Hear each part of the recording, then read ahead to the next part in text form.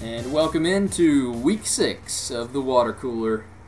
Brett Perkins and Andy Lawton here with you. We're going to talk everything you need to know about Auburn football, college football, the SEC. Got a lot of good stuff for you on the show this week. Not as good as Auburn's performance last week, though, against the University of Louisiana Monroe Warbirds, as referred to by commentator Herm Edwards. Truly an impressive performance for the Tigers this past week. Finally, that blowout game that Auburn fans have been looking for so long. Show up to the stadium, take care of business. It almost felt like A-Day, to be honest with you. I never felt even a tiny bit of emotional involvement in that game. In short, it was fantastic. Yeah, it was exactly what I wanted to see. And we scored 2 touchdowns in 4 plays with less than a minute and a half on time of possession. Yeah. That was just awesome. And of course, you got to see a lot of young guys, which I love.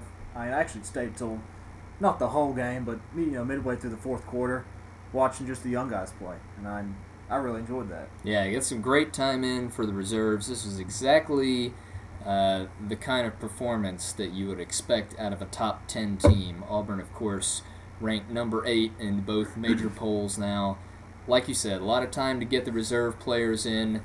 Let's talk. We didn't learn a whole lot this week from the game, but we did learn a little bit more than I thought we would in a game like this. And let's start with the offense. Cam Newton, of course, another great game.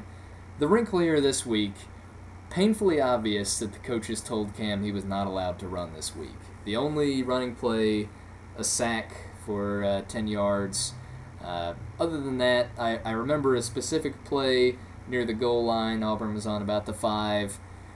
You could tell Cam really just wanted to run it into the end zone, but instead he kind of lofts one to the back of the end zone. I thought that was good, though. I thought Cam learned a lot this week, and it was comforting to see that he could just get it done with his arm if he had to. Yeah, that was very impressive.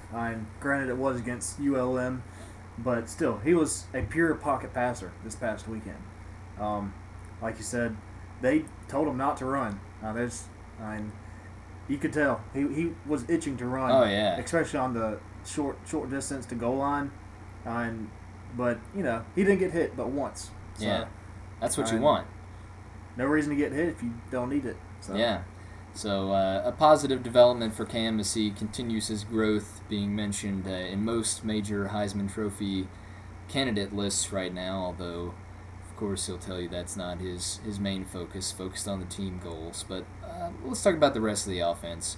Michael Dyer, we didn't really see a whole lot out of him on Saturday. Kind of got a little bit of time to rest. I think that's probably for the best, resting a younger guy that's taken on a lot of the load so far. McCaleb obviously looked very good, scoring untouched on the second play of the game. But really the story of the running backs in this game is Mario Fannin. We finally saw a little bit of what he can do.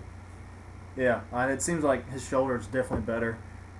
There was a couple times it looked like he was about to fumble the ball because I guess the defense knew to tackle that arm or go after that shoulder, but he stayed resilient and held on, and he almost put up 100 yards on maybe 8 carries. Yeah, and it's pretty impressive, pretty explosive performance. I would say it looked like the Mario Fannin we should have been seeing so far this season. Yeah, and the talk with Mario Fannin this week has been. A new shoulder brace that he's wearing. He talked to Dr. James Andrews, the orthopedist for the team, and his shoulder is checked out 100% now. He's switched to a new brace. He doesn't want to blame his earlier fumbles on that. Of course, you're not allowed to blame fumbles on injuries because that would reduce your manhood. But I think that the new brace has had some effect on that, and I think we saw a little bit of that last week. So hopefully positive development there. Mario... I think for this team to really be great, you need that 3-pronged attack at running back. You're going to need all 3 of those guys, Fannin, McCaleb, and Dyer, to play well. So, positive development there. Let's talk a little bit about the guy whose name nobody can pronounce. Lutzenkirchen, however you want to say it. Lutzer Kitchen, as some of my friends like to say. He had a nice game. His role in this offense just seems to continue to develop as the weeks go by.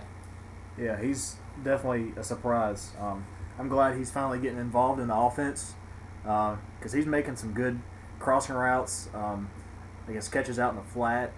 There's that one, 30-yard catch and run. You know, then he leaped over the DB, but I guess he doesn't have the ups that he thinks he has. So, but still, Lutzenkirchen, very impressive so far, and hopefully he keeps getting added to the game plan because he brings a good element to the offense. Absolutely. I think, as you talked about earlier, when Cam has to sit in the pocket and be a pocket passer, it's so important to have a guy like Lutz out there who's kind of a safety valve, a short dump-off route. Cam's not always going to be able to make the play with his legs. That's kind of been his go-to move if things start breaking down. But it's nice to have a second option in Lutz out there in the flat for the defenses to have to worry about. So I think you can keep your eye on Lutz as the season goes by here. A lot of people have him tabbed as kind of a second-half breakout performer. We saw some backups playing on offense. Nothing too notable out of the backups other than Barrett Trotter getting some time in the game. Looked pretty decent in his time. We saw a little bit of his running, I guess, which most people wouldn't think of. Unfortunately, on that one run to the end zone, Trotter took a nice little lick there, and we're not really sure what his status is for this weekend. Have you seen anything about whether you think he'll be available or? Yeah, they haven't said. I've heard that a rumor, or straight from his dad, it's an MCL injury, but they didn't specify the severity of it. Yeah, and an MCL not as bad as an ACL. You don't have to have surgery normally for an MCL. Still something they'd probably like to hold him out this week. And if everything goes well, I mean, it's not even an issue. Trotter doesn't even need to see the field, but it's always nice to know that the backup is ready to go. You never know in football. We'll talk a little bit later about a team that lost both their starting quarterback and their backup quarterback for the season in the same game. So you never know. And you have to wonder, if Barrett Trotter can't go, who's the second option then? Is it Neil Caudill? Is it Clint Mosley? Seems sort of like the coaches have been leaning toward Neil Caudill this week, and that sort of makes sense. He's got more experience, but I don't know. Hopefully we won't have to find out this week. And if we do find out, it'll be, fourth quarter. I wouldn't be sad if that happens. So. Yeah, well, I hope that's the situation that happens rather than Cam getting hurt. Heaven forbid injuries. Yeah. But no reason to talk about any of that. We'll see how that shakes out. Let's talk a little bit about defense from this past weekend. Defense, once again, plagued by the short underneath passing game, but I'm starting to think maybe that's not such a bad thing. Yeah, I think that's mainly just the scheme, especially in the beginning of the game, because as the game goes on, with the underneath passes are getting taken away for the most part. So I guess it's just that soft coverage scheme, just trying to figure out what the other team's going to do. So I don't have any worries about that, but it is pretty annoying. Yeah, as a fan. I mean, it's annoying to see them picking up those short yardage, but I think that's a nice way to approach this for two reasons. First of all, Auburn has given up relatively few big plays this year. The longest run that an opponent has had has been 21 yards. Yeah. Contrast that with a year ago. I remember several times when Auburn was getting burnt on running plays, 30, 40-yard gains. I think back to Noel Devine in the West Virginia games. He burned us a couple times. That's not happening this year. Run defense, currently Auburn is second in the SEC. That's been a strength for this defense, and that starts on the defensive line. The pass defense, there's been a couple of long plays, but for the most part they've held other teams to those short passes. And when you're doing that, the other team is sort of having to dink and dunk their way down the field 5 yards at a time. And then you're kind of opening them up to make their own mistakes. They get a penalty, you create a turnover. Any of those scenarios can play out. You let a guy like Nick Fairley get into the backfield and get a sack. If you're making them go all the way down the field, the probability of one of those things happening is just that much higher. Rather than one long play, scoring play, you don't get as many chances for those things to happen. So from that perspective, maybe this isn't such a bad thing. That's a good way to look at it. I know, and the more opposing quarterbacks, back there, the more times he's going to get hit. Yeah, that's it. So maybe that's the reason why Kyle Parker, he was hurting so much. Yeah. Garcia, even I guess ULM guy, he probably wasn't feeling too good. Yeah, he went out in the fourth quarter. They brought in the backup. Probably said, you know what, you've taken enough hits for today. So And, man, the defensive line just keeps bringing the hits. Fairley continuing to play very well. A lot of people mentioning him as the best defender in the SEC right now. He's a guy not really came out of nowhere, but he's really turned on the Jets and gotten that consistency that had not really been there before. Yeah, and even he's bringing on the double team from the offensive line, opening up holes for Clayton and Blanc, which I guess a couple weeks ago, Blanc, he was SEC Defensive Lineman of the Week. So he's having a good senior season. So is Clayton. I know he suplexed that was awesome. the running back from ULM, which was awesome. Down at the 5-yard line. Picked him up and threw him on the ground. So definitely interior defensive line is a strength of this team, which also, helps the running game out tremendously. I still would like to see a little bit more from the ends, especially on passing downs. But I guess that's another thing with the dink and dunk passes. I guess they don't really get to show off their stuff, Yeah, I mean, they got to stay home a little bit to watch out for the screens and all that kind of stuff. So, but they're still playing very, very good. Yeah, so no complaints. Defensive line been a real strength for Auburn this year. Another nice thing to see this past week, Josh Bynes getting a little bit of time to rest. Played virtually every snap in the games up to this, and his backup, Jake Holland, a Pelham boy from Brett's neck of the woods, played pretty well. Yeah, I was very impressed.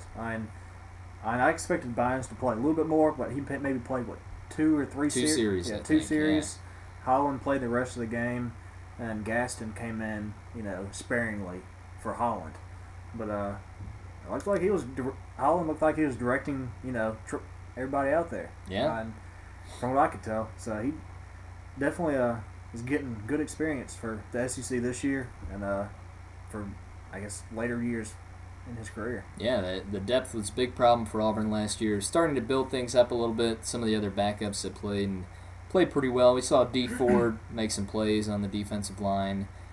Kenneth Carter on the defensive line. He's been playing a little bit in the regular rotation too. And then Anthony Gully Morgan, he made some nice hits, maybe pushing for some time in the cornerback rotation.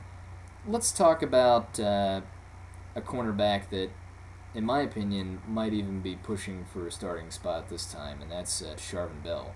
We've seen, especially Nico Thorpe, he just hasn't looked very good this year. He's given up some plays, given up some big passes, just hasn't really looked too solid. And Nico's a guy that every year I've heard people kind of saying, oh, this is going to be his year. He's got a great talent. He's really going to break out. I just haven't seen it up to this point, and I think that Sharvin Bell has really played well as a coverage cornerback.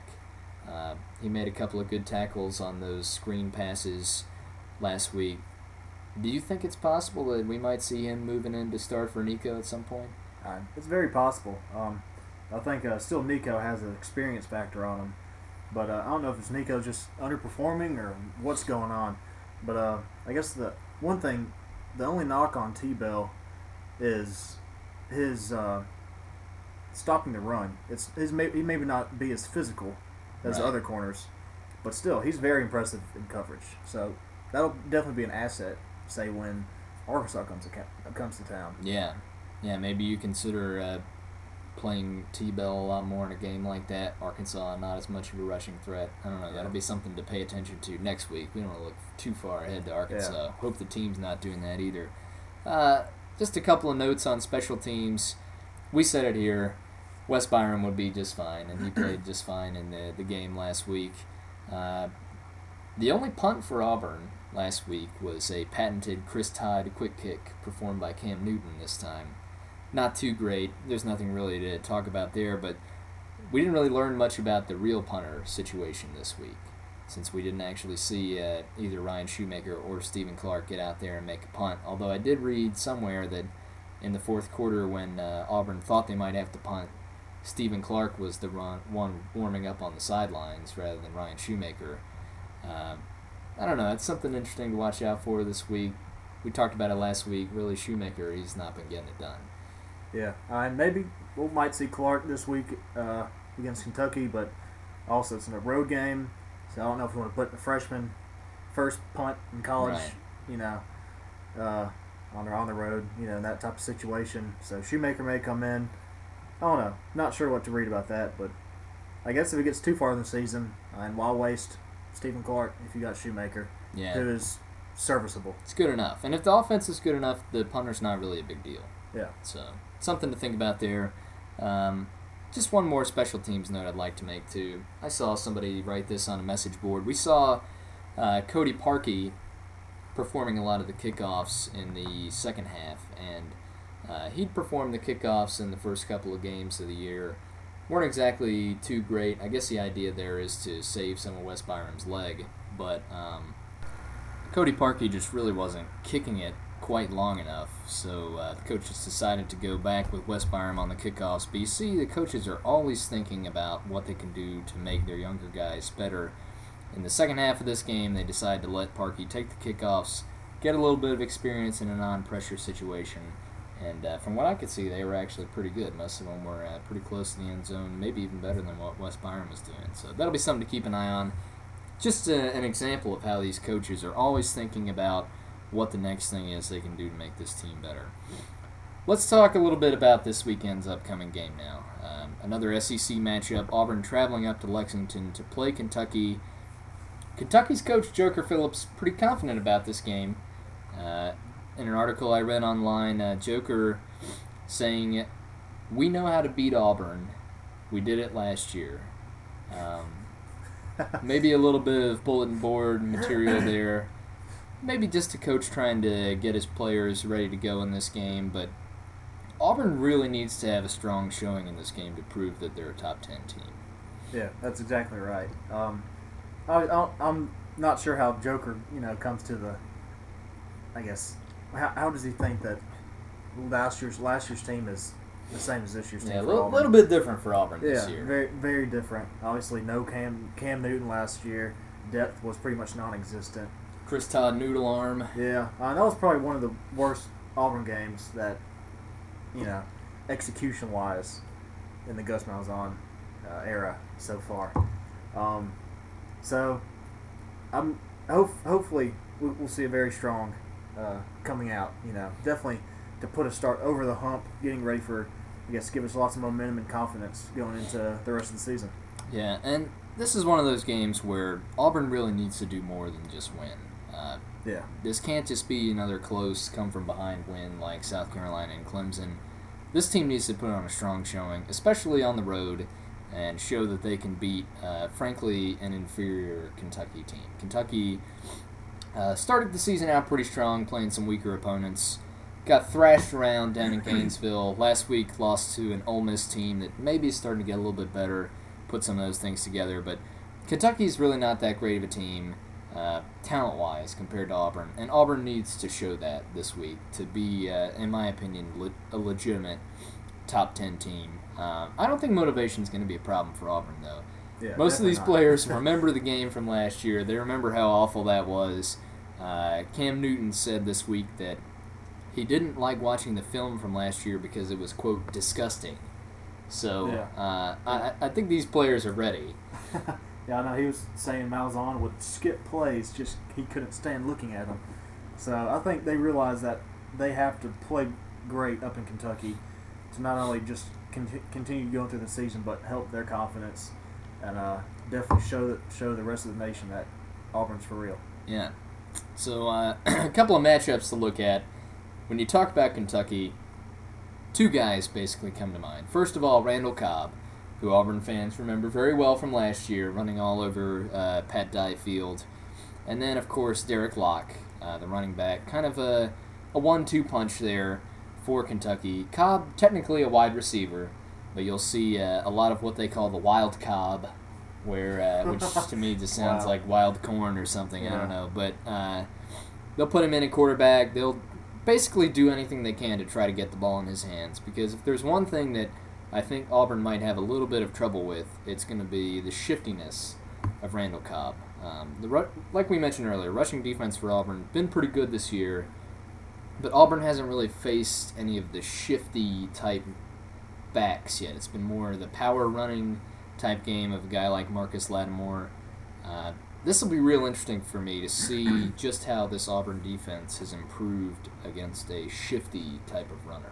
Yeah, it'll be lots of assignment football and taking good angles, say for the cornerbacks, and linebackers especially.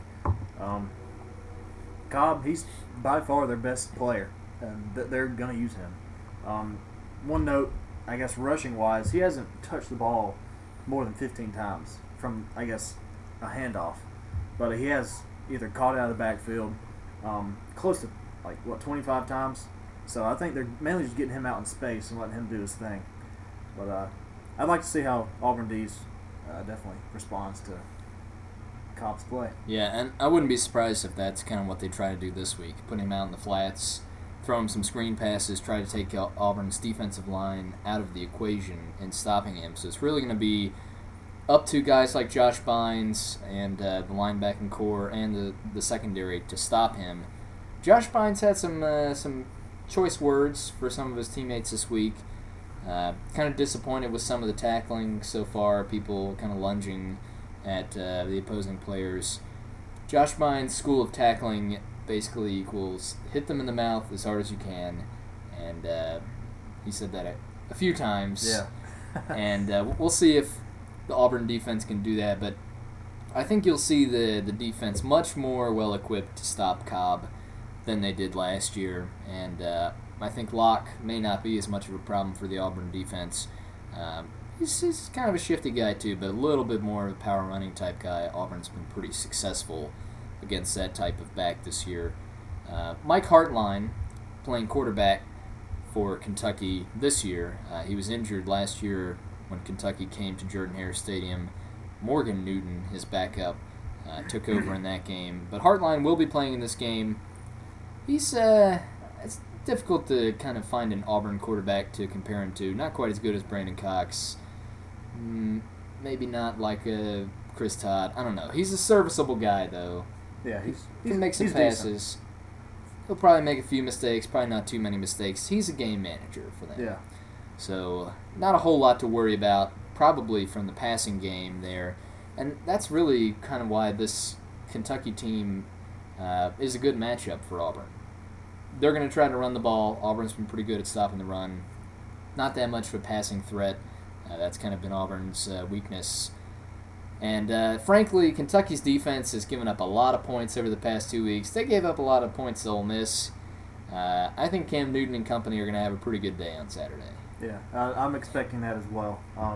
Like I said, Florida, their offense obviously is not that great this year, as you've seen through all their games except for the Kentucky game.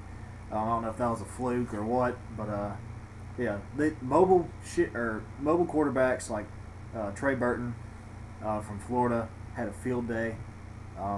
Just Florida, and also I guess Mississippi. They have Masoli, another mobile quarterback. I guess they put up 40+ points. So Cam Newton, he's gonna have a good day. Hopefully he won't have to get hit too much, because I definitely enjoyed not seeing him get hit. So I think offense will be very good. Yeah, even if it's not Cam Newton running the ball, I think Mike Dyer, Ontario, Mario Fannin, you see those guys getting some rushes this week. I just think Auburn has way too many offensive weapons for Kentucky's defense to stop. One thing I've been thinking about this week, I don't know if this is sort of going to be an X factor in this game or not, it's starting to be a little chilly outside. Early in the morning, walking to class in my shorts, I'm starting to think, maybe I should have worn pants today. Up in Lexington, a little bit further north, going to be probably a little bit chilly there come game time. Auburn really hasn't played in a cold weather type situation thus far this year. Do you think that's a factor in this game at all? Does that benefit Kentucky? I mean, they probably haven't played in a cold weather situation yet either. Yeah, I don't think it'll have any effect on the game. It's not that cold just yet. It probably feels good, because you're not sweating so much, while you're trying to play. They don't get worn out as fast. So I think it'll be no effect at all. All right, just something to think about as the season rolls along here. I don't really know. Definitely no, say, going up to northern Michigan or Minnesota where it's probably already snowing now. But, yeah. Well, just something to think about. Hopefully the colder weather doesn't slow down Cam Newton at all. So we'll see how that goes. But I guess it's time for us to make a prediction here. Like I said, I don't think Auburn's going to have any trouble with Kentucky. I hope that's not arrogant of me to think that. But a number of factors going in here. Auburn remembers last year, first of all. The talent level at Auburn has grown. The talent level at Kentucky has sort of fallen off since last year. The gap is a little bit wider. I don't know. What's your prediction in terms of score here? I'm going to call Auburn a maybe 2 or 3 touchdown over Kentucky. I'll say Kentucky will probably come to play, especially in the first half, because they lost to Ole Miss last week. They have to have something to prove. So, it'll definitely be a good close game. Probably first half. Optimistically, I'd like to see Auburn just blow it out. But yeah, hard to do that on the road though. Yeah, but I'll call 2 touchdown favorite. Yeah, I'd take maybe 2, 3 touchdowns, maybe a field goal somewhere in there. I hesitate to predict a huge offensive performance for Auburn just because we haven't really seen them blow out an opponent on Kentucky's level at this point, so I can't really say we're going to score like 50 points or anything, but probably somewhere in the 30s, low 40s, Yeah. Maybe Kentucky gets a couple of touchdowns, somewhere in there, but I'm not too worried about this game. I think Auburn's got it pretty well in hand. Pick up a nice road victory, and believe it or not, after this game, half the season's over. Yeah, 6 games. Can't believe it. Seems like we just started here on the water cooler. We'll be right back here after the break. Brett has found some pretty incredible, crazy news stories. He was telling me a couple of them. We've got some real winners today. Yeah. So you don't want to stick It's pretty around good. for that. We'll be right back here on the water cooler.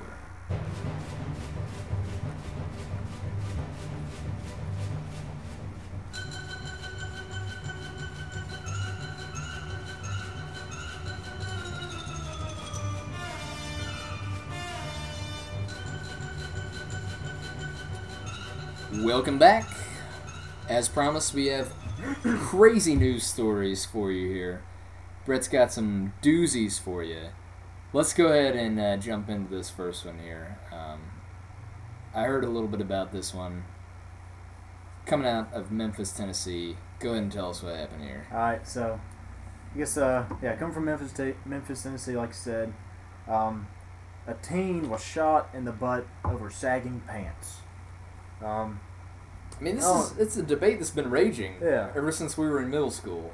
And like they put in conduct codes about you have to tuck in your shirt. Yeah, and we your had to pants do have that. to like be above your belly button and all this crazy stuff. We had to wear belts. Yeah, belts. No. So I guess this is teens rebelling. I guess I don't know. I don't prefer saggy pants because then I can't ride my bike. You all that can't stuff. run away from people. Yeah, so I'm not. You get shot because you can't run away from people. Yeah, so I don't know. I guess it's a cool thing to do, but anyways, this kid was shot in the butt because he got in an argument, or he and his friend got in an argument with this 45-year-old man, and for some reason this guy, the older man, pulled out his gun, threatened the kids if they don't pull up their pants, he's gonna shoot them.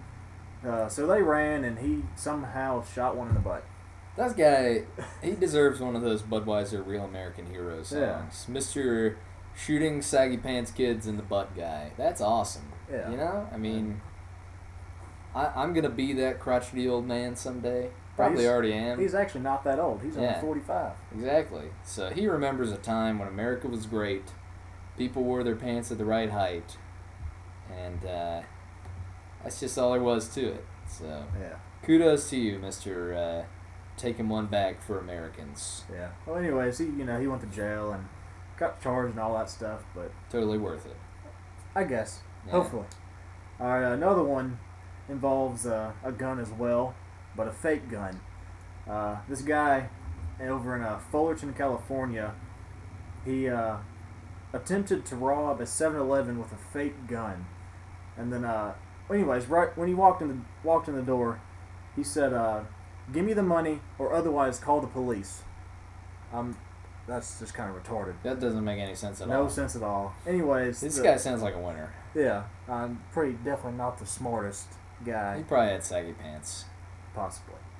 And so the clerk obviously already triggered the silent alarm, and And then there's another clerk over by the sandwich and Slurpee area, cleaning up. Those two things go together. Yeah.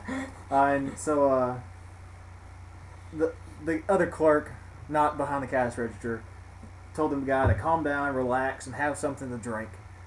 And so the gunman went to the refrigerator, took an Arizona iced tea, and drank it while the police arrived. So the police arrived and just like arrested this guy? Yeah. Or? So he sat there waiting to be arrested while drinking his tea. What an idiot. Wow. So this guy got arrested, but there's no weapons charge this time since it was fake. Wow. Yeah, so Hey, got a good iced tea for free though, so technically he stole that, I guess. I guess So, that's he got something out of a it. good little $1.50. Yeah. Anyways, here's another one. It's not exactly a crazy story or anything, but I'm sure everybody who eats chips. I like Sun Chips. They're kind of a popular thing right now, with the biodegradable bags, and they taste really good. Anyways, Frito-Lay is going to pull those bags because of so many complaints about them being so loud. Thank goodness. I know. I've heard, Nick taking midnight snacks. Oh yeah, you can hear it for like a square mile. Yeah, and as long as he's not eating those the noisy bag chips, I don't wake up. Yeah. So, I'm glad they're taking those off. I know I'm not exactly environmentalist or whatever. That's why I like Doritos. Not Food expert coming in here. Yeah. When you're hungry and it's late, you don't need no loud bags. No. Yeah. No, sir. Doritos, quiet bags. I actually think Doritos is looking into coming up with a bag that is specifically quiet so that in the middle of the night you don't wake up your significant other. Yeah. So it's called the no shame bag. That claim has absolutely no credibility. Well, I mean, I know Emily, my girlfriend, really likes those noisy bags because she thinks it's real fun whenever she's eating the chips around you or anybody else to just make a lot of noise while she's eating them. So I'm very excited about this development, that these things are going to be gone. Well, actually, I think one flavor is still going to be produced in the noisy bag. Food expert. Regular. He knows. I read this story last week, dude. Whatever. This is news. Whatever. I'm kidding. It was Monday. Yeah, it's just the favorites or whatever are taking away the noisy bag, but the ones that aren't so good or are less bought, they'll still be noisy. I say get rid of them all. I hate those things. I think they were keeping one, just for the tree huggers, Yeah. so that they're still environmentally safe, while they explore new opportunities for quiet and biodegradable. Yeah. So, Well, not sure what's gonna happen with all this, but kudos to you, Sun Chips, Yeah. for getting rid of that annoyance in my life. I know. All right, I've been waiting a long time for this next story. I'm All pretty right. excited about this. This one's pretty awesome. I was dying laughing when I was reading it. What the? As Nick's reading it right now, he's starting to laugh. All right, so this woman is trying to do a little citizen's arrest or patrolling. Anyways, she was walking her dog. This is in Massachusetts, by the way. So she's walking her dog, and said a motorist almost hits a guy on a bike. Not sure if that's completely true, but whatever. Anyways, the woman who has not been named tossed her dog crap at the driver Yes. and hit him in the face. How many times have you wanted to do that? Just throw a big hunk of crap at somebody. Yeah. Oh, man, like a monkey. That's great. So the woman actually contacted the police about the reckless driving, and then the next day the guy that got hit in the face contacted the police about having feces. Face feces. Yeah, face feces. Yeah. And pause here for a second. Just read the title of this article. Oh. This is hysterical. All right. Title: If he does it again, she will turd the other cheek. Will she turd the other cheek? Yeah. Oh, that's great. hilarious. So don't want to be hit in the face with feces. Wow. That. Just watch where you're driving. Yeah, I know. That's one way to avoid getting hit with doo-doo. So this lady is definitely she's kind of high strung, you know. You know what I like I don't about know. this show? This isn't the first time we've talked about throwing feces. Yeah, we've had monkeys in the past. I mean, That's right. this Couple is kind of a weekends. regular thing This now. this is proof that humans came from primates. It's Yeah. it's an instinctual thing when you're being threatened to throw feces. So Yeah, I mean, I've seen Primates you do do it. it many times. women in where's that? Massachusetts. do it. I got an aunt who lives in Massachusetts. I'm really surprised that didn't happen in Mississippi. That's a Mississippi story in my Yeah. mind. Kind of thrown off by that.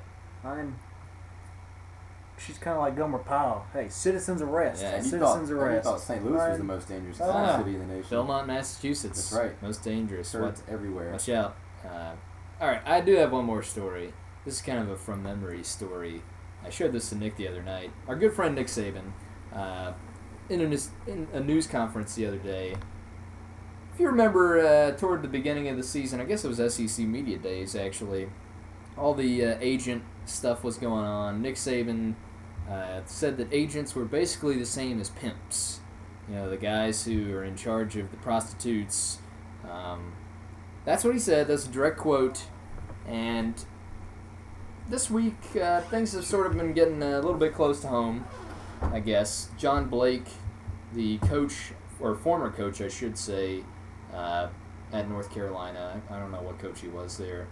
He was fired, basically, recently for some dealings with some agents. Pretty shady stuff. And now it's become known just this past week that Marcel Darius, one of Alabama's defensive linemen, probably their best defensive lineman. Yeah. He's been linked to this guy, John Blake, linked to agents, linked to a lot of shady stuff. So, of course, the reporters, it's their job to ask about these things. So, in the press conference, they ask Saban about that. And they ask, you said that the agents were like pimps. Is John Blake a pimp? And, of course, predictably, Nick Saban is like, I don't want to talk about that. Let's talk about the game. Let's talk about all this. So they keep asking, of course, because it's the reporter's job to ask a couple of times.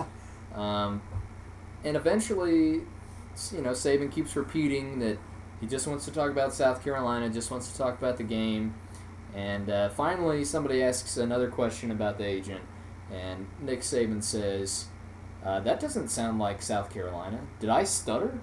I mean, maybe I should go back to West Virginia and learn a little bit more of a drawl and some slang so that you guys can understand me. That's basically a direct quote. You can look up that article. Just another line of classic quotes from Nick Saban, making fun of people with speech impediments, making fun of people from his home state of West Virginia, refusing to address reality. This is kind of like that time when Alabama lost to Louisiana Monroe, that team we pounded last week, and Nick Saban compared it to Pearl Harbor. That was a memorable moment. And I just ask, how does this guy keep getting away with stuff like that? You know? Yeah, I wish somebody would just come up there and just smack him across the face. I know. I don't know. I can't stand him. Obviously, Bammers love him.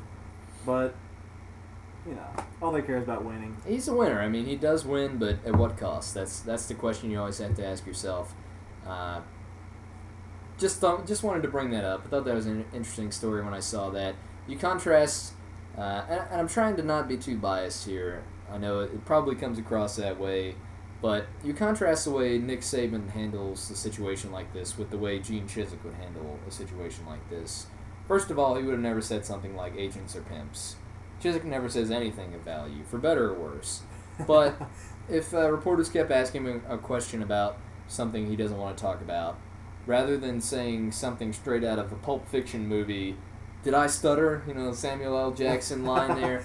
Gene would say, you know what, I really don't want to talk about that.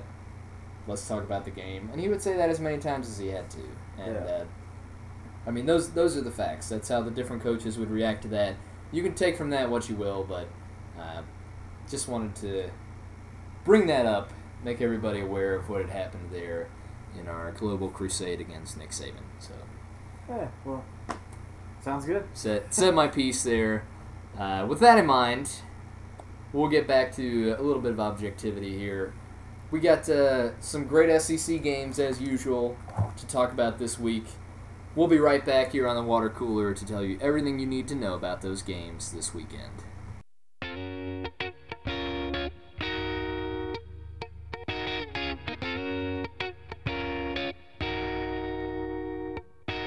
I hopped off the plane at LAX with a dream, my cardigan. Welcome to the land of fame excess. Am I gonna fit in? Jumped in the cab, here I am for the first time. Look to my right and I see the Hollywood sign. This is all so crazy. Everybody seems so famous. My tummy's turning and I'm feeling kinda homesick. Too much pressure and I'm nervous. That's when the taxi man turned on the radio and a Jay-Z song was on. And the Jay-Z song was on. And the Jay-Z song was on. So I put my hands up to play my song. The butterflies fly away. Nodding my head like yeah. Moving my hips like yeah. Got my hands up to play my song. I know I'm gonna be okay. Yeah. Welcome back to the Water Cooler. That, of course, one of my favorite songs, Party in the USA by Miley Cyrus, daughter of Achy Breaky Heart originator Billy Ray. Just a great tune. I like it because it tells you the dance moves you're supposed to do. So for a white guy like me, helps you seem cooler. Yeah, it's actually kind of catchy. Yeah, you it's know. nice. I They mean, play at the football games sometimes, and Yeah, we put our hands up, everybody dances to it. nod our heads like yeah. Yeah. You gotta do that. Anyways, let's get into some of the SEC action for this week. As usual, a great slate of games to talk about here. We'll talk about Alabama's game here in a minute, but I think possibly the most intriguing game of the weekend is the Tennessee Volunteers traveling to Athens this week to play the reeling Georgia Bulldogs. Yeah. Wow. Let me just have to say, the last Tennessee's last game against LSU, that was probably the most wild ending of a game that I've seen in a while. But of course, pretty much all wild ending games I can think of involve LSU in some They fashion, do. because Les Miles is pretty retarded He's an idiot. at clock management. Yes, obviously this year with Tennessee, if Tennessee didn't have 12 men on the field, Tennessee would have won. Plus Les Miles, there was like 30 seconds on the clock, and it took him 28 seconds to snap the ball. I'm not sure how that works. Also, as you remember, I guess last year against Ole Miss, something exactly the same way. And then maybe 2 years ago, the last second bomb to Demetrius Byrd. And how does that work? Game was against Auburn, as if you can't tell in the sound of our voice and our Disgust. yeah. So Les Miles is retarded. Hopefully he'll get fired this year, but I don't know. And he's probably by far one of the luckiest coaches I've ever seen. Oh, absolutely. I mean, he's been vilified in the Yeah. media this week, and we'll have a chance to talk about his game here in Yeah. a minute. But So yeah, back to Tennessee and Georgia. Tennessee, they're actually looking a lot better than I thought they would. And with all the stuff Kiffin put them in, I definitely had them very low expectations. UGA definitely not playing to what I thought they would. Even though I didn't think they'd be that great, but they were just terrible. They lost to Colorado this past weekend. Colorado not being that good either. Very ugly game. But still, Tennessee, decent offense, decent defense for what they have. Georgia, not so much. I mean, Colorado stormed the field Yeah. for beating what was then a 1-3 Georgia team, as they need a little lesson in field storming there. But like you said, Georgia just not getting it done for one reason or another. Georgia has way more talent than Tennessee does right now. Yeah. Way more depth than Tennessee does. But I don't know if it's because of Mark Richt, because of the players. They just don't look like they believe in what Mark Richt is selling or anything. I mean, they just don't look like they have it put together making a lot of mistakes. I mean, it's eerily similar to kind of how things were going in the 2008 season for Auburn with Tommy Tuberville. Once that dissension creeps in, it's really hard to get yourself back on track mentally. And Tennessee, like you said, they've been more impressive than I thought they would be. I think you may see them sort of like Auburn last year, having some trouble in the second half of the season when you start to see their depth wearing kind of thin when those guys have been playing a lot of snaps. But I don't know. I like Tennessee in this game.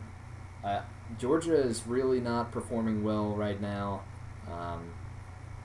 And, thinking back to 2008 for us, we kept, in our minds, kept picking Auburn, saying, they're going to get it back on track, back on track, but they never did. Yeah. And, I start to wonder if Georgia's in the same situation here. Yeah, I feel the same way.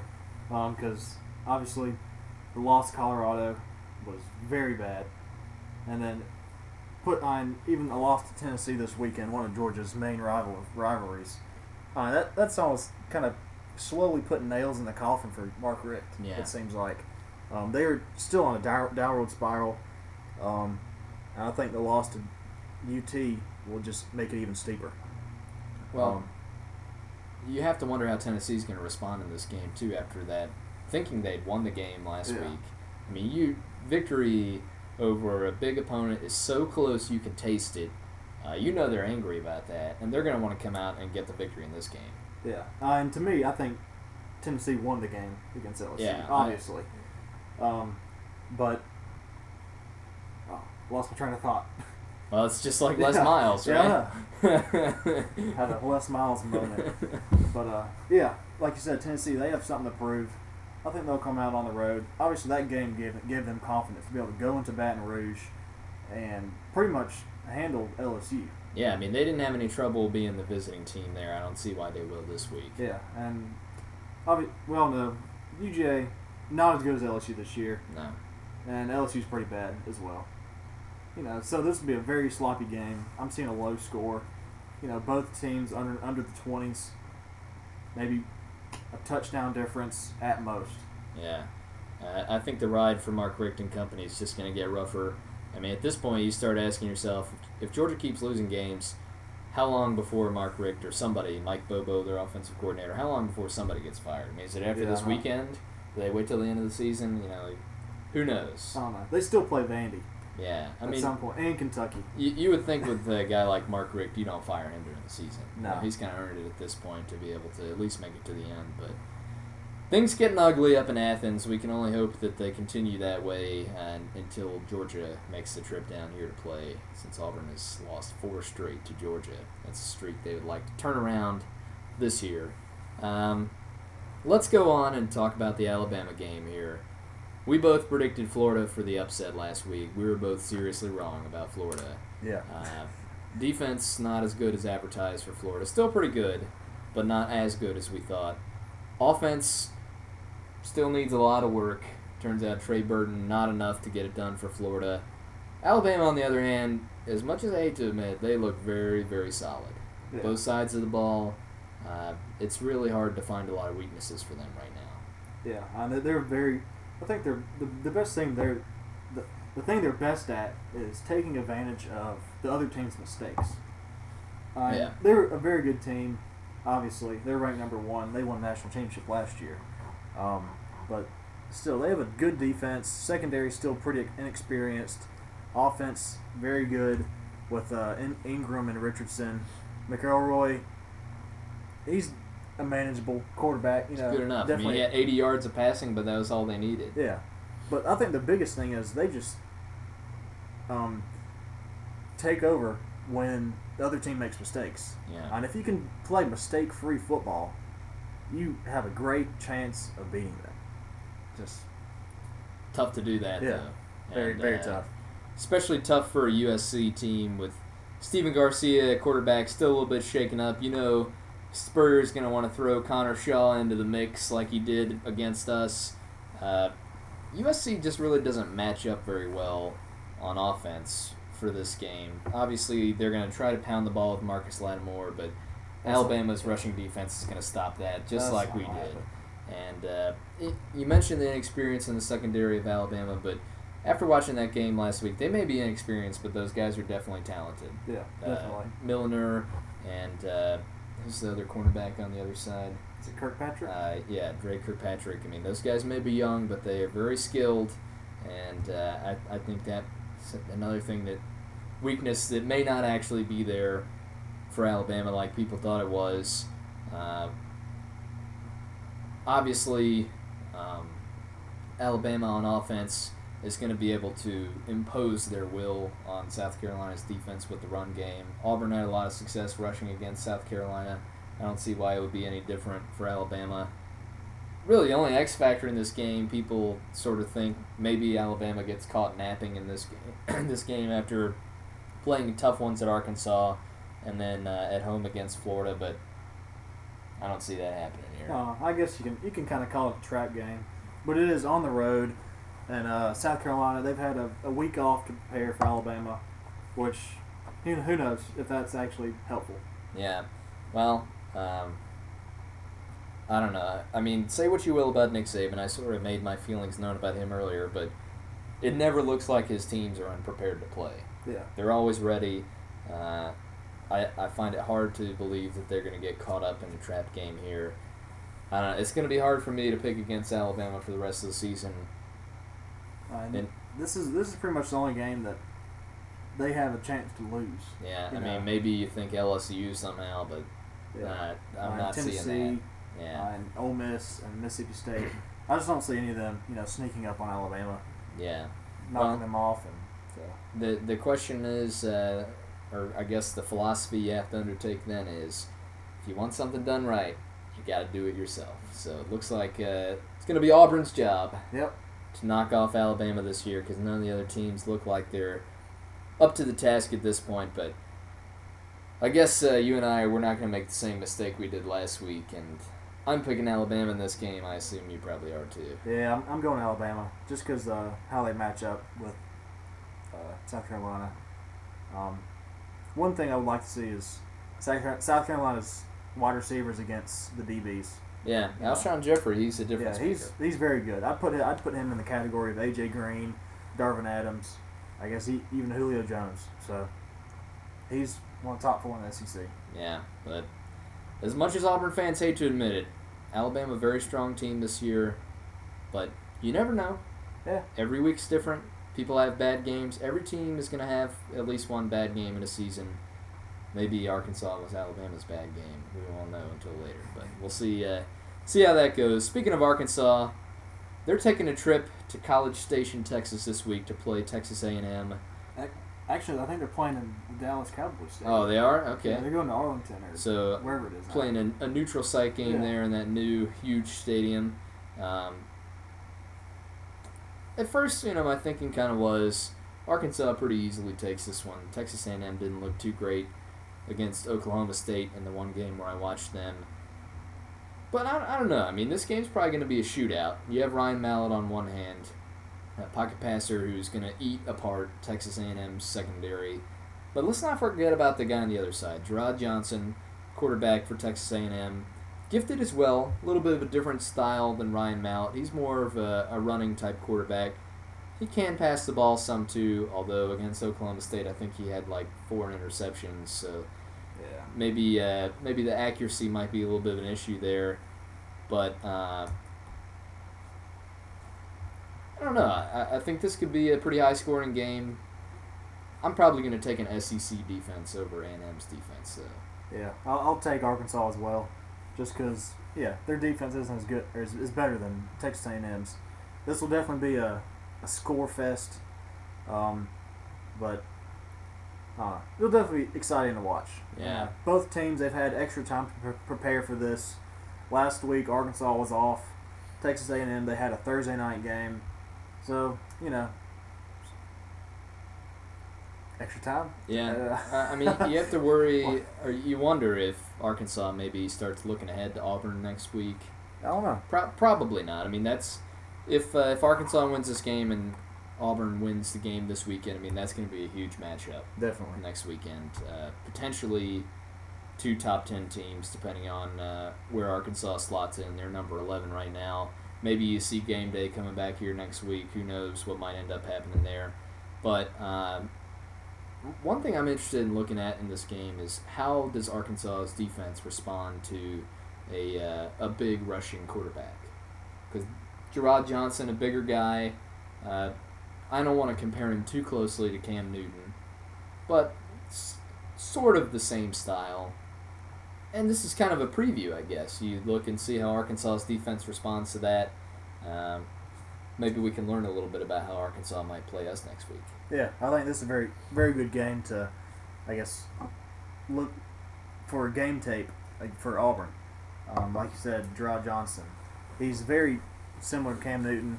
Maybe a little more shifty. Definitely not as big or powerful. But I see similarities. Yeah. So we'll see how Arkansas fares with that. Like I said, I think I'm going to take Arkansas's defense over A&M. So in a shootout like this, I'm going to take Arkansas in this game. Are you doing the same? Yeah. All right. So we'll see the SEC take that one there. Next big matchup on the slate: Eastern Michigan traveling all the way to Nashville to play Vanderbilt. I say Vandy gets a win here. Yeah, win for Vandy. And help them from their slide, although let's not forget, Vandy did beat Ole Miss this year. Nobody's going to forget about that one. And that'll probably be Georgia. Well, I don't know about that. We'll see how that goes. We'll see. But, all right, next game, LSU, Les Miles taking his traveling circus to Gainesville this week to play Florida. A tale of two mental states here in this game. LSU obviously trying to figure out what the hell happened last week. Florida, they pretty much know what happened. They got hit in the mouth. Maybe their pride's a little bit hurt at this point.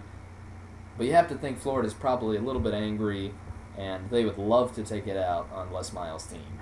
Yeah, I see exactly that happening. I will say LSU's defense is probably one of the better ones in the SEC, like they usually are. I'd like to see how Florida's offense matches up with them. Also, LSU special teams with Patrick Peterson. Oh, yeah. One of the, probably the best returner in the nation right now. And if they can score points off defense and special teams, I can see LSU winning this game. But I still think Florida, they'll come out hungry and they'll take LSU to the house. Yeah, I agree. The thing is, LSU's offense has looked awful this far. Jordan Jefferson can't get it done. Jarrett Lee's come in. He's been sort of effective, but not effective enough. And Florida's defense, not as good as we thought, but I think they're still probably the best defense that LSU has faced so far this year. And I think LSU's offense is really going to struggle against that Florida defense. Especially in Gainesville. Yeah, I mean, that's going to be tough. And even with the great defense that LSU has, if the offense can't stay on the field for LSU and the defense for LSU plays a bunch of snaps, you start to lose your effectiveness eventually. I think Florida can get some points through that. I really think this is where the downward spiral begins for LSU. No questions asked. Yeah, I could see that. Hopefully, it doesn't hurt them too much to where they somehow put on a great game against us when they come here. So we'll see. Knows? You never know how that's going to shake out. You can only look at this week, and I think Florida going to take care of some revenge business down in Gainesville. Yeah. And one final game on the SEC slate here: Mississippi State traveling to play the Houston Cougars. Houston played in Mississippi State's place last year. Did Mississippi State win that game last year? Honestly, I can't remember. I don't know. Houston, of course, most people know them for Case Keenum, their quarterback who put up some ridiculously gaudy numbers. Houston having some problems, though. Houston, we have a problem, I guess you could say. Case Keenum out for the season. Case Keenum's backup out for the season. Wow. They were basically Keenum was the offense for them. Yeah. I think they're in a little bit of trouble. I'd say so. This will be probably a cakewalk for Mississippi State, as they can probably just power over Houston. And MSU's defense, they won't have any trouble stopping Houston's offense, especially with Keenum not there. Yeah, I mean, if Keenum's in this game, it's a different story. But without him and without his backup, they're going to start. They're looking at 2 true freshmen to start this game for Houston. I'm with you. Even on the road, I think Mississippi State just kind of runs over them. Without having to stop Keenum, defense shouldn't have any trouble. I think Mississippi State wins that one pretty easily. Yeah. That's all we got for the SEC games here. We'll be right back with your favorite segment, the Mullet Minute. Nick's got a great one prepared for us this week. So you definitely want to stick around for that. We'll be right back on the water cooler. Oh, I'd love to be an Oscar Mayer wiener. That is what I truly like to be. 'Cause if I were an Oscar Mayer wiener, everyone would be in love with me. A big parade is so inspiring. Oh, I'm glad I'm not an Oscar Mayer wiener. That is what I never want to be. 'Cause if I were an Oscar Mayer wiener, there would soon be nothing left of me. Oh, I love to be an Oscar Mayer wieners are all meat, all good meat. All right. Welcome back into the water cooler. That song was there for a reason. Nick will explain in a minute. Nick Cox here for this week's Mullet Minute. You got a good one today, right? I decided to take a trip to our new restaurant near campus. Next to our apartment, there's this house, and they've been working on it for about 4 years, it seems. And they being the Mexicans that sit outside in the lawn and whistle at all the college girls walking by. And some of the college guys, too. Anyway, I mean, about a couple of months ago, they put up a sign saying, "Coming soon, House of Weenie." They, well, it's originally House of Wieners. House of Wieners. I'm not really sure. I've gotten 2 promotional coupons. One said House of Weenie, and the other said House of Wieners. Yeah.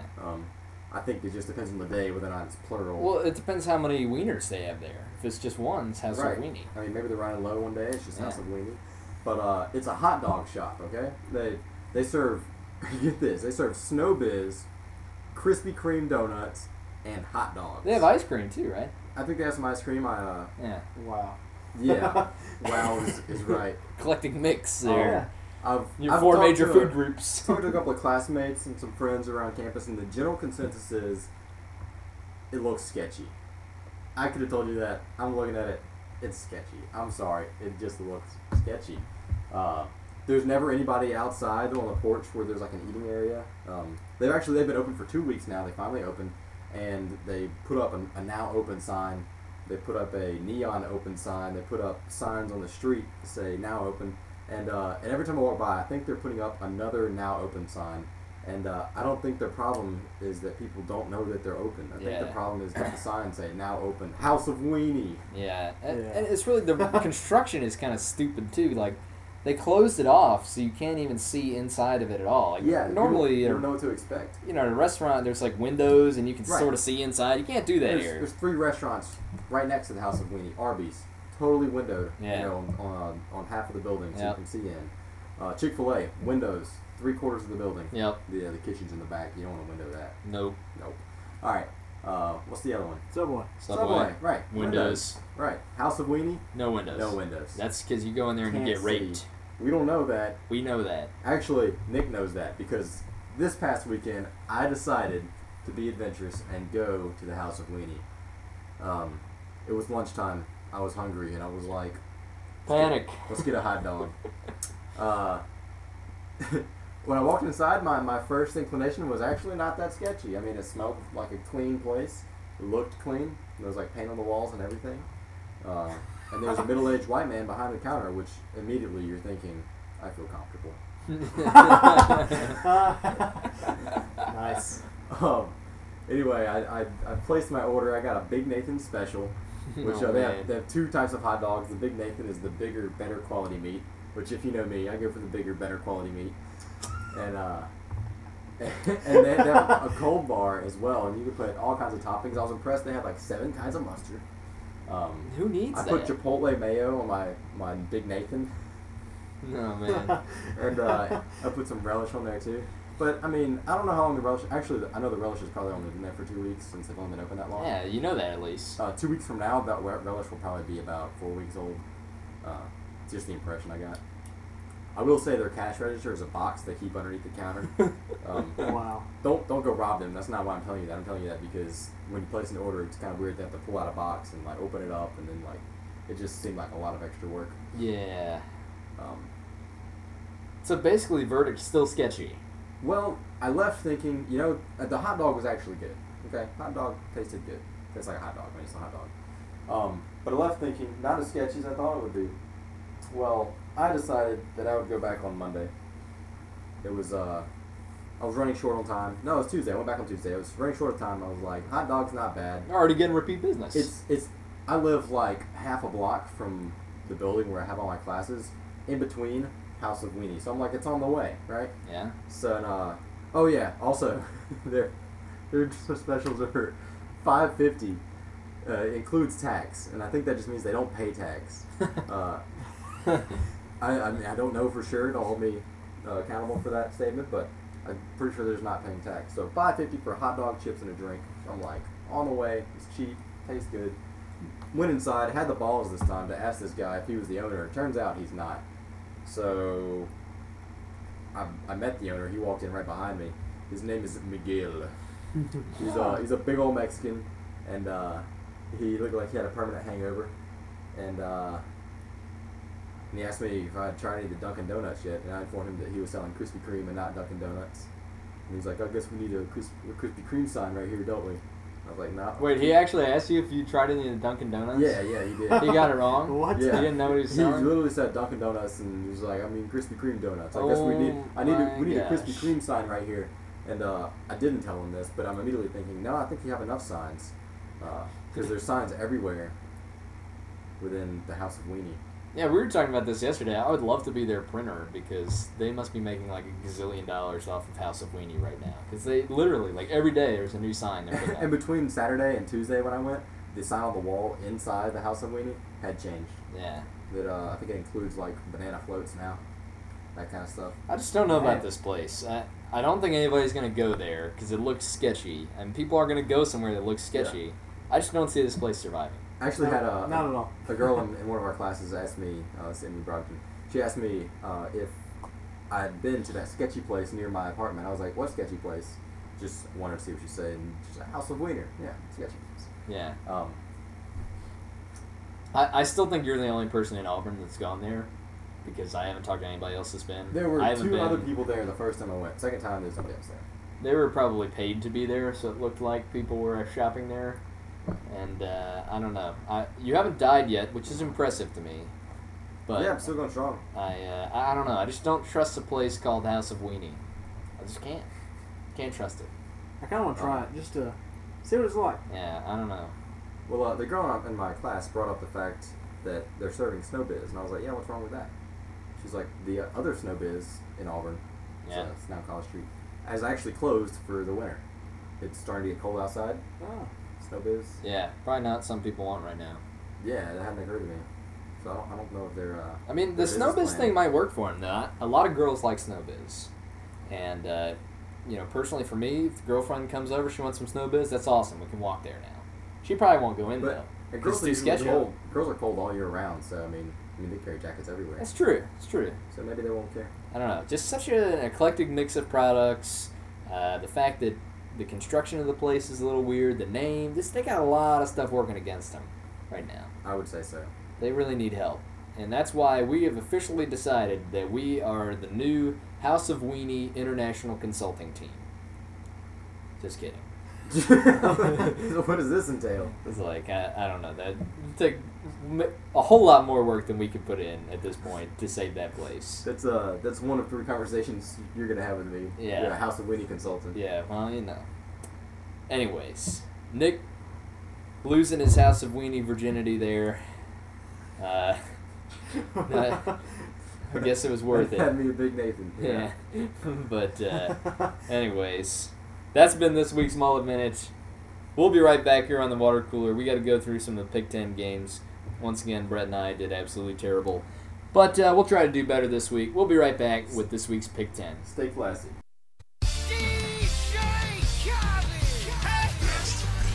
All I do is win, win, win, no matter what. Got money on my mind, I can never get enough. And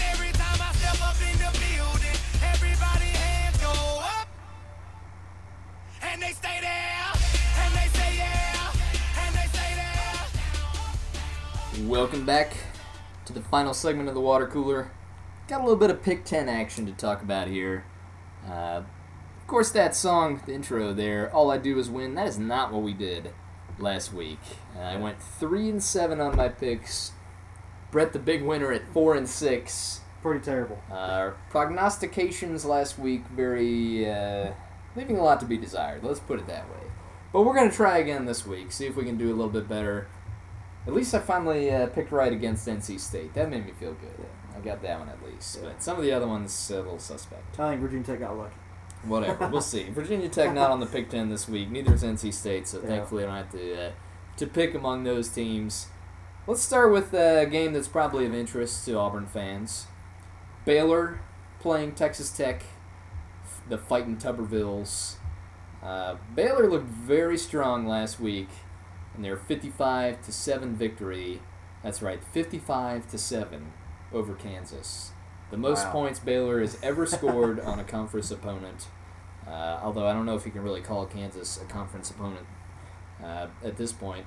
I can tell you why Kansas lost that game, by the way. It's because Turner Gill, who many people wanted Auburn to hire as head coach, one of those people, Charles Barkley, Turner Gill instituted a new rule at Kansas that football players are not allowed to be in the presence of a woman anytime after 10 p.m., ever. I don't know if that counts your mom. If you're married, I don't know if it counts your wife. 22, 23-year-old men not allowed to be in the presence of women after 10 o'clock. Yeah, I'm not sure what Turner Gill's doing.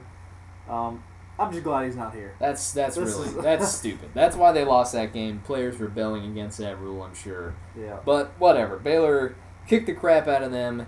They're playing Texas Tech this week. Texas Tech taking a tough loss to Iowa State team coached by another former Auburn coach, Paul Rhodes. A lot of people in Texas Tech getting a little antsy over Tuberville right now. I read a couple things online that they're not very satisfied with him right now. I don't know. This could be an interesting game, but I'll tell you what, Baylor, they look pretty good. Yeah, they're definitely looking nice. They haven't played that great a competition. They did get pretty much shut down against TCU earlier in the year, but TCU, very good team, very good team. Yeah, like you said, the past 2 weeks they put over 85 points last 2 weeks with only 20 points against them. So Rice and Kansas, they're the past two opponents. I don't know, not definitely. I like Robert Griffin. He's a very good quarterback. Yeah, very fast, very shifty guy. Not the type of player who would usually go to Baylor, but Yeah. they've sort of built the offense around him, and when they lost him to an ACL last year, it pretty much ended their season.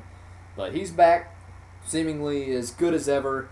Texas Tech, on the other hand, struggling on defense, struggling with their offensive identity, trying to figure out, do we really want to have the rushing game?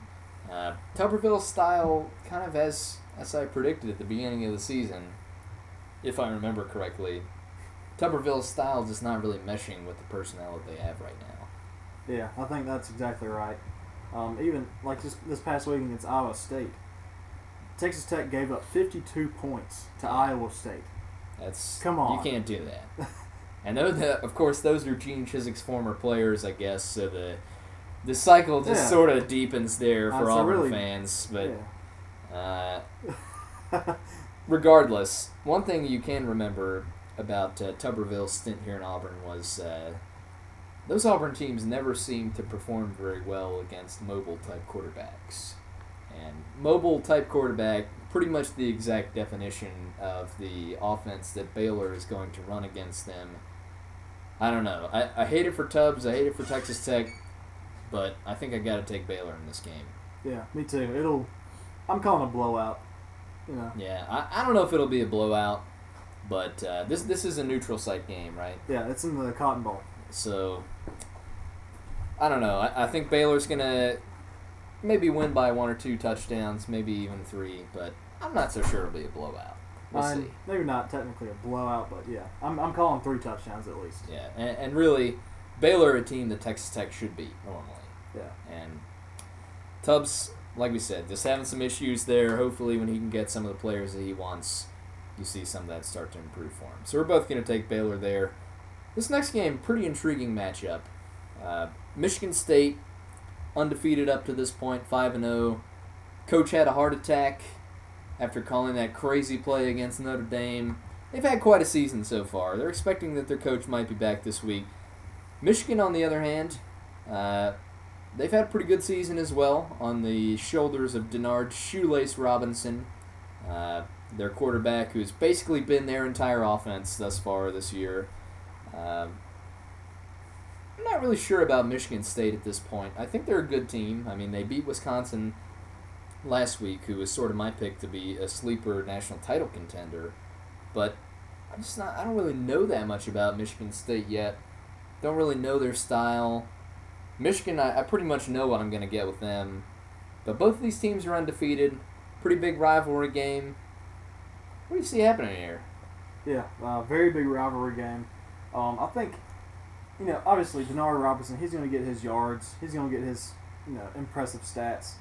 But if Michigan State, I think their defense is pretty good. I mean, they held Wisconsin, who was a very good team, to only 24 points. So I think if Michigan State can handle Denard Robinson, I think they'll come out on top in this game. Because Michigan, that's their only player for offense. Basically, yeah. He is the team, like we said, with Robert Griffin and Baylor. I don't know. I'm going to have to go with Michigan State in this one. Plus, I like Michigan State's offense.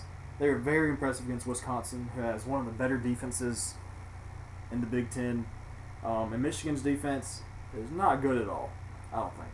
Yeah, Michigan's defense has shown some holes, but I think a concern for Michigan also is if you're going to have Denard Robinson be the guy for your entire season, he's not as big as Cam Newton. I'm not so sure how much longer he can take a beating of running that many times in a game for the rest of the season. We've already seen him get hurt once. You have to wonder when it's going to happen again. But with all that being said, I'm still going to take Michigan in this game. I like their home field advantage. I'm still just not entirely sold on Michigan State yet. I think they had a nice end-of-game play there against Notre Dame, a team that's not that great. They beat Wisconsin, a team that's pretty good, but even great teams have off weeks.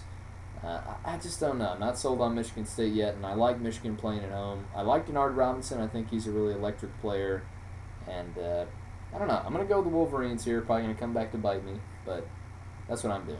Yeah, I'm going to have to jump on the bus maybe a little early for Michigan State. So I'm going with Michigan State in this one. I just think this will be the toughest defense Michigan has to face this year, or so far this year. Yeah. And I just don't think Denard Robinson can overcome that by himself. Yeah, well, we'll see how good Denard is this week. Selfishly, I kind of hope that Denard doesn't have that good of a week so Cam Newton can vault him in the Heisman standings. But I guess I will have to root for Denard to play well so my pick will come true. But anyways, we're going to split on that one. Brett's going to take Michigan State. I'll take Michigan.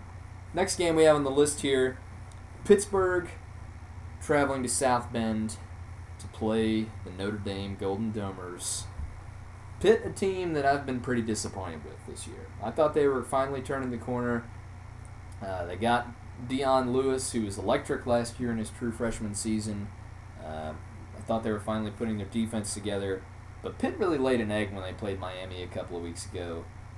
Notre Dame, on the other hand, seems like they're improving. They beat Boston College last week, but Notre Dame's hit a couple of rough patches too this year. I don't know, though. I still think Pitt's a pretty bad team at this point. Yeah, I think I agree with everything you said. I wish Dion Lewis he would have a better season this year. Yeah, it did seem like Pitt, they were going to win the Big East. I thought so, yeah. And so not sure what's going on up there in Pittsburgh. But I have to go with Notre Dame on this one. I just think Brian Kelly's offense just a little too much to handle for Pitt, and I guess their state of football right now, or whatever you want to call it. Yeah, it seemed like Notre Dame has been improving a little bit every week, and Brian Kelly's a good coach. He's going to start putting that stuff together. The defense has started putting itself together, and really, Pitt, Dave Wanstead, the coach of Pitt, kind of a perennial underachiever up there, and in the NFL when he coached there. He's had some great talent, but he just hadn't been able to get it done. So I'm going to take Notre Dame in this one. The fact they're playing at home doesn't help. You're going to take Notre Dame too? Yep, go Notre Dame. All right, so we'll both take the same there. Next game on the docket here, ACC matchup. Clemson Tigers playing North Carolina. North Carolina still playing without virtually their whole defense. Clemson last week, I picked them to beat Miami. That, of course, did not happen. One of many picks I screwed up on. But, I don't know. I think I am going to take Clemson this week against North Carolina. For the same reason I think Tennessee may struggle some later in this year. Eventually, once your depth gets down to a certain point, later in the season it just becomes difficult for you on defense. And I think North Carolina is going to run into that problem since so much of their defense is suspended. Yeah, that's exactly right. Plus, I think Clemson, I didn't get to see the game last week against Miami just because it was an early game. I'm not sure why it was at 11 o'clock. That's pretty big game to be that early. Yeah, that's plus, kind of ridiculous. I was injured hair watching Auburn beat the crap out of ULM, so missed that game. I wish I could give a little better analysis of this game for Clemson, but I think Clemson's still a very good team. They'll definitely still contend for the ACC championship, and I might go Clemson in this one as well. And like you said, UNC, their defense, very, very low on depth and talent right now. I think one of the things you may have to consider for the game with Clemson and Miami last week, Kyle Parker, Clemson's quarterback, took a heavy licking at Auburn a week earlier, and you have to wonder if he was still kind of suffering from the effects of some of that. Well, I guess that was 2 weeks earlier. Yeah, 2 weeks. But still, he's still kind of suffering from the effects of some of that. You figure at this point he's probably shaking some of that off, so maybe he'll be a little bit more effective. But I'm with you on this one. I think Clemson takes it over a UNC team that's going to start having some depth issues. Let's talk a little bit about Miami and their game this week against Florida State. Nice in-state Florida matchup. Traditionally, this would be a huge game. Florida State playing Miami, two of the traditional powers of the 90s and early 2000s. Programs sort of hit on some harder times lately, trying to work their way back up. Florida State had an opportunity to prove themselves earlier this year against Oklahoma and laid a big fat egg. Yeah. I remember I picked Florida State in that game, and I still really haven't forgiven them for that. I did too. Miami kind of played in their big game against Ohio State earlier in the year. They didn't play so well either, but they played a little bit more respectably, and they seem like they've been coming on a little bit more since then. I'm just not sold on Florida State being able to perform in another big game like this. Yeah, Florida State's just not that great right now. They still have a few more years under Jimbo to see what's going to happen. Hopefully he can turn it around because I know my grandmother, lives in Tallahassee. She's a big FSU fan, but hopefully for her sake FSU wins, but I just don't see that happening. Yeah. But yeah, Miami, I think they're definitely improving each week with starting, I think especially with the game against Pitt was a very good game for Miami. And obviously Clemson last week, they won in Death Valley, or the Death Valley 2, whatever you want to call it. Howard's Rockland. Yeah. So Miami, they played tough competition, had a tough loss against Ohio State earlier, had some good wins. They're definitely improving. Probably they'll be a contender for the ACC as well. And I just don't see FSU doing much of anything down Miami this week. Yeah, and of course, normally we talk about home field advantage. Miami doesn't have a home field advantage. Yeah. They play at the Orange Bowl, and nobody ever shows up to any of their games, so that's not really a factor here. But Miami's defense is going to be a factor. They're like 10th in the country in points allowed. They're kind of under the radar, playing very well, and I think they'll be able to stop Christian Ponder, Florida State's quarterback, enough to make this game happen. But I don't know. I'm still not sold on Florida State until they can perform in a big game. Maybe if they do it this week, I'll start believing in them again. But right now, not on the Jimbo train. Nope, not at all. So we're both going to take Miami in that one. Final game here, we got a Pac-10 matchup. Two teams took tough losses last week. USC losing to Washington on a last-second field goal. That made me smile to see Lane Kiffin in pain. And Stanford jumping out to an early lead over Oregon, but Oregon came back in the full force to take that game back.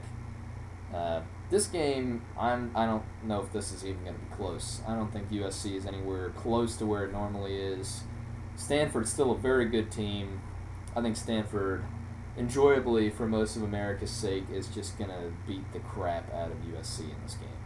Yeah, I almost see exactly that happening. So I guess we're kind of picking everything the same this week. But, and if the shirt picks, but, I mean, well, you Yeah. never know, but, yeah, I definitely like Stanford in this game. They were very impressive against Oregon.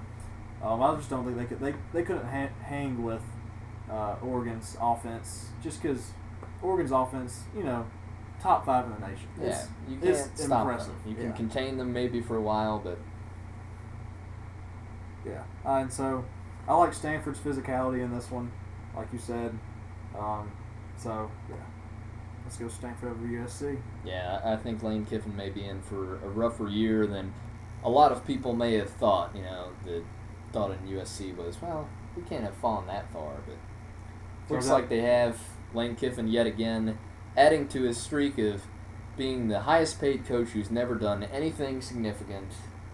We'll have to see what happens to him, but going to take Stanford in this game. I think they're going to take out some of that Oregon frustration on Lane Kiffin. Be very therapeutic for those Tennessee fans getting to watch this game. So we'll recap the Pick 10 here. Of course, we got 4 of the SEC games in the Pick 10 as well, and you can see the Pick 10 and make your picks on our website, watercooler2004.blogspot.com. Still got room for you if you'd like to start making your picks. You'd probably beat us. As you've seen, we've been doing terrible for the past couple of weeks, hoping to turn it around here. But the SEC games we had on there, Tennessee playing at Georgia, both taking Tennessee in that one. Alabama playing at South Carolina, we're both going to take Alabama there. Arkansas and Texas A&M playing in that neutral site game, we're both going to go with the SEC and take Arkansas. LSU traveling to Gainesville, we're both taking Florida there. Then we move to the non-SEC games, Baylor and Texas Tech. Unfortunately for Tubbs, we're both going to take Baylor. Michigan State playing at Michigan, Brett's going to take Michigan State, I'm going to take the Wolverines. Pitt playing at Notre Dame, both taking Notre Dame. Clemson playing at North Carolina, both taking Dabo Swinney's Clemson club there. Florida State playing at Miami, both going to take Miami. And finally, USC playing at Stanford, both of us taking the Stanford Cardinal in that game. That's all we got for you here on the Water Cooler this week. Hopefully we'll see a nice road win from the Tigers this week. I'll be up there in Lexington cheering the Tigers on.